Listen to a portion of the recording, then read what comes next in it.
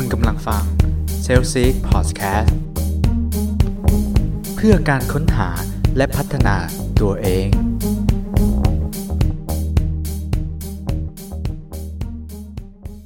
สวัสดีครับขอต้อนรับเข้าสู่ Sales Seek Podcast นะครับวันนี้เป็นวันพุธนะฮะก็กลางสัปดาห์แล้วนะครับก็สู้กันต่อไปนะครับสำหรับวันนี้ครับผมมีเรื่องที่น่าสนใจมาเล่าให้ฟังกันอีกเช่นเคยครับสำหรับหลายๆท่านที่ฟังพอดแคสต์กันอยู่ในตอนนี้นะฮะก็อาจจะเป็นเวลาที่ค่อนข้างเช้านะฮะถ้าใครฟังตั้งแต่ผมอัปโหลดนะครับผมก็จะอัปโหลดนะครับปล่อยให้ฟังตั้งแต่ตอนประมาณ 5:00 นนะครับใครที่ตื่นมาออกกำลังกายหรือว่าขับรถไปทำงานเนี่ยก็สามารถฟังได้นะครับผ่านไม่ว่าจะเป็นผ่านทาง Apple นะครับหรือว่า SoundCloud นะครับวันนี้ผมก็เลยมีบทความที่เกี่ยวกับการตื่นเช้าหรือว่าสิ่งต่างๆครับที่ไม่ควรทำครับในตอนเช้านะครับเพราะว่าสิ่งเหล่านี้ฮะมันจะลดประสิทธิภาพครับในการทำงานของเราเนี่ยไปตลอดทั้งวันเลยนะครับถ้าเราทำสิ่งต่างๆเหล่านี้นะฮะเขาบอกว่าเชื่อหรือไม่ว่าครับเพียงไม่กี่นาทีก่อนที่เราจะทำงานนะฮะถ้าเราทำสิ่งต่างๆเหล่านี้เนี่ยมันจะส่งผลกระทบนะครับต่อการทำงานในอีก8ชั่วโมงให้หลังได้ครับถ้าหากว่าเรานะครับมาถึงที่ทำงานสายนะครับหรือว่ามัววุ่นวายกับการเช็คอีเมลที่ค่อนข้างที่จะแน่นอีเมลบ็อกซ์ของเราแล้วเนี่ยฮะก็มีโอกาสสูงมากครับที่เราจะขาดสมาธินะครับแล้วก็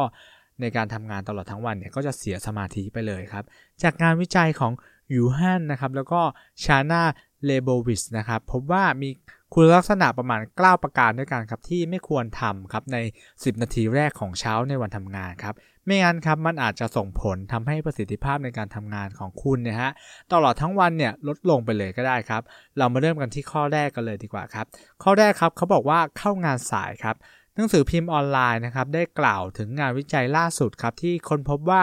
บรรดาเจ้านายครับมักจะมองลูกจ้างที่เข้างานสายครับว่าเป็นพวกขาดจิตสำนึกนะครับแล้วก็จบลงด้วยการประเมินค่าของการทำงานของพวกเขาเนี่ยต่ำลงครับแม้ว่าลูกจ้างเหล่านั้นจะยอมเลิกงานช้านะครับเพื่อชดเชยเวลาที่มาสายก็ตามครับแม้ว่าอาจจะดูไม่ยุติธรรมมากนะครับแต่มันก็คือความจริงครับดังนั้นครับอย่ารอช้าครับรีบไปให้ถึงที่ทำงานก่อนจะเวลาเข้างานสักนิดหนึ่งก็ยังดีครับข้อที่2ครับคือไม่กล่าวทักทายเพื่อนร่วมงานครับเรานะครับสามารถสร้างบรรยากาศดีๆให้กับตัวเองแล้วก็ที่ทำงานได้ครับโดยใช้เวลาเพียงแค่ 2-3 วินาทีแรกนะครับที่เจอผู้คนต่างๆครับทักทายครับสวัสดีกู๊ดมอร์นิ่งนะครับ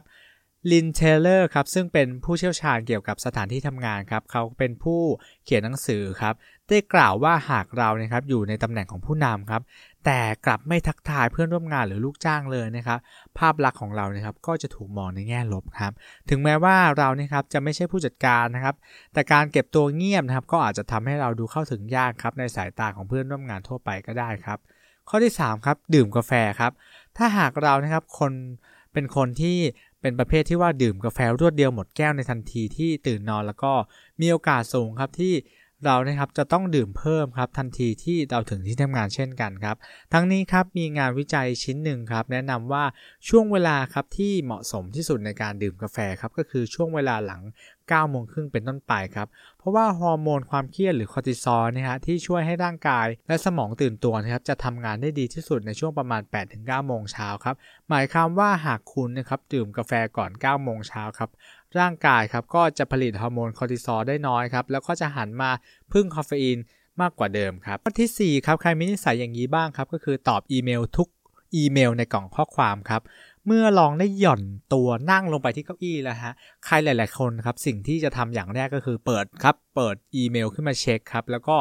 ตอบอีเมลที่ค้างครับมันเป็นอะไรที่เหมือนแบบว่าดูจะ productive มากเลยนะฮะแต่ว่ามันเป็นอะไรที่เขาบอกว่ามันอาจจะส่งผลเสียนะครับต่อการทำงานของเราได้ครับ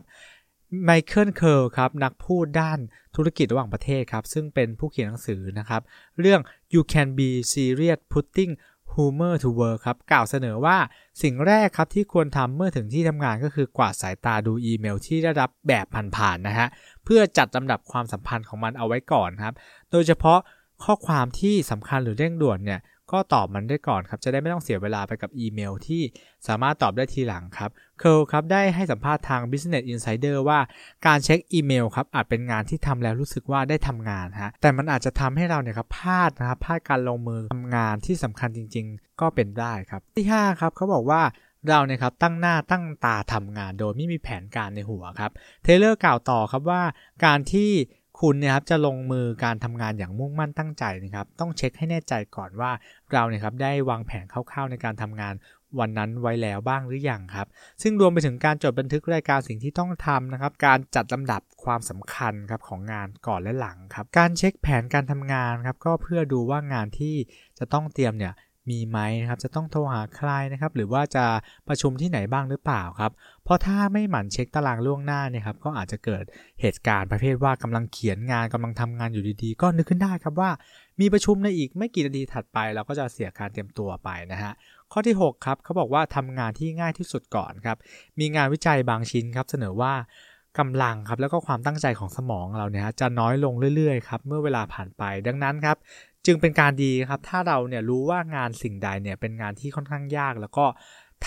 ทำงานสิ่งนั้นให้เสร็จไปก่อนนะเป็นอันดับแรกของวันนะฮะก็จะทำให้เราเนี่ยครับใช้พลังงานของสมองเนี่ยในการทำงานไปกับสิ่งที่ถูกต้องที่ควรทำแล้วก็เอางานง่ายๆเช่นการเช็คอีเมลหรือการนัดหมายอะไรง่ายๆเนี่ยไว้ในตอนบ่ายจะดีกว่าครับข้อที่7ครับเขาบอกว่าทำงานหลายๆอย่างไปพร้อมๆกันครับหลายๆคนครับอาจจะคิดว่าการเป็นทำงานแบบหลายๆอย่างพร้อมๆกันเนี่ยเรามี multitasking นะฮะ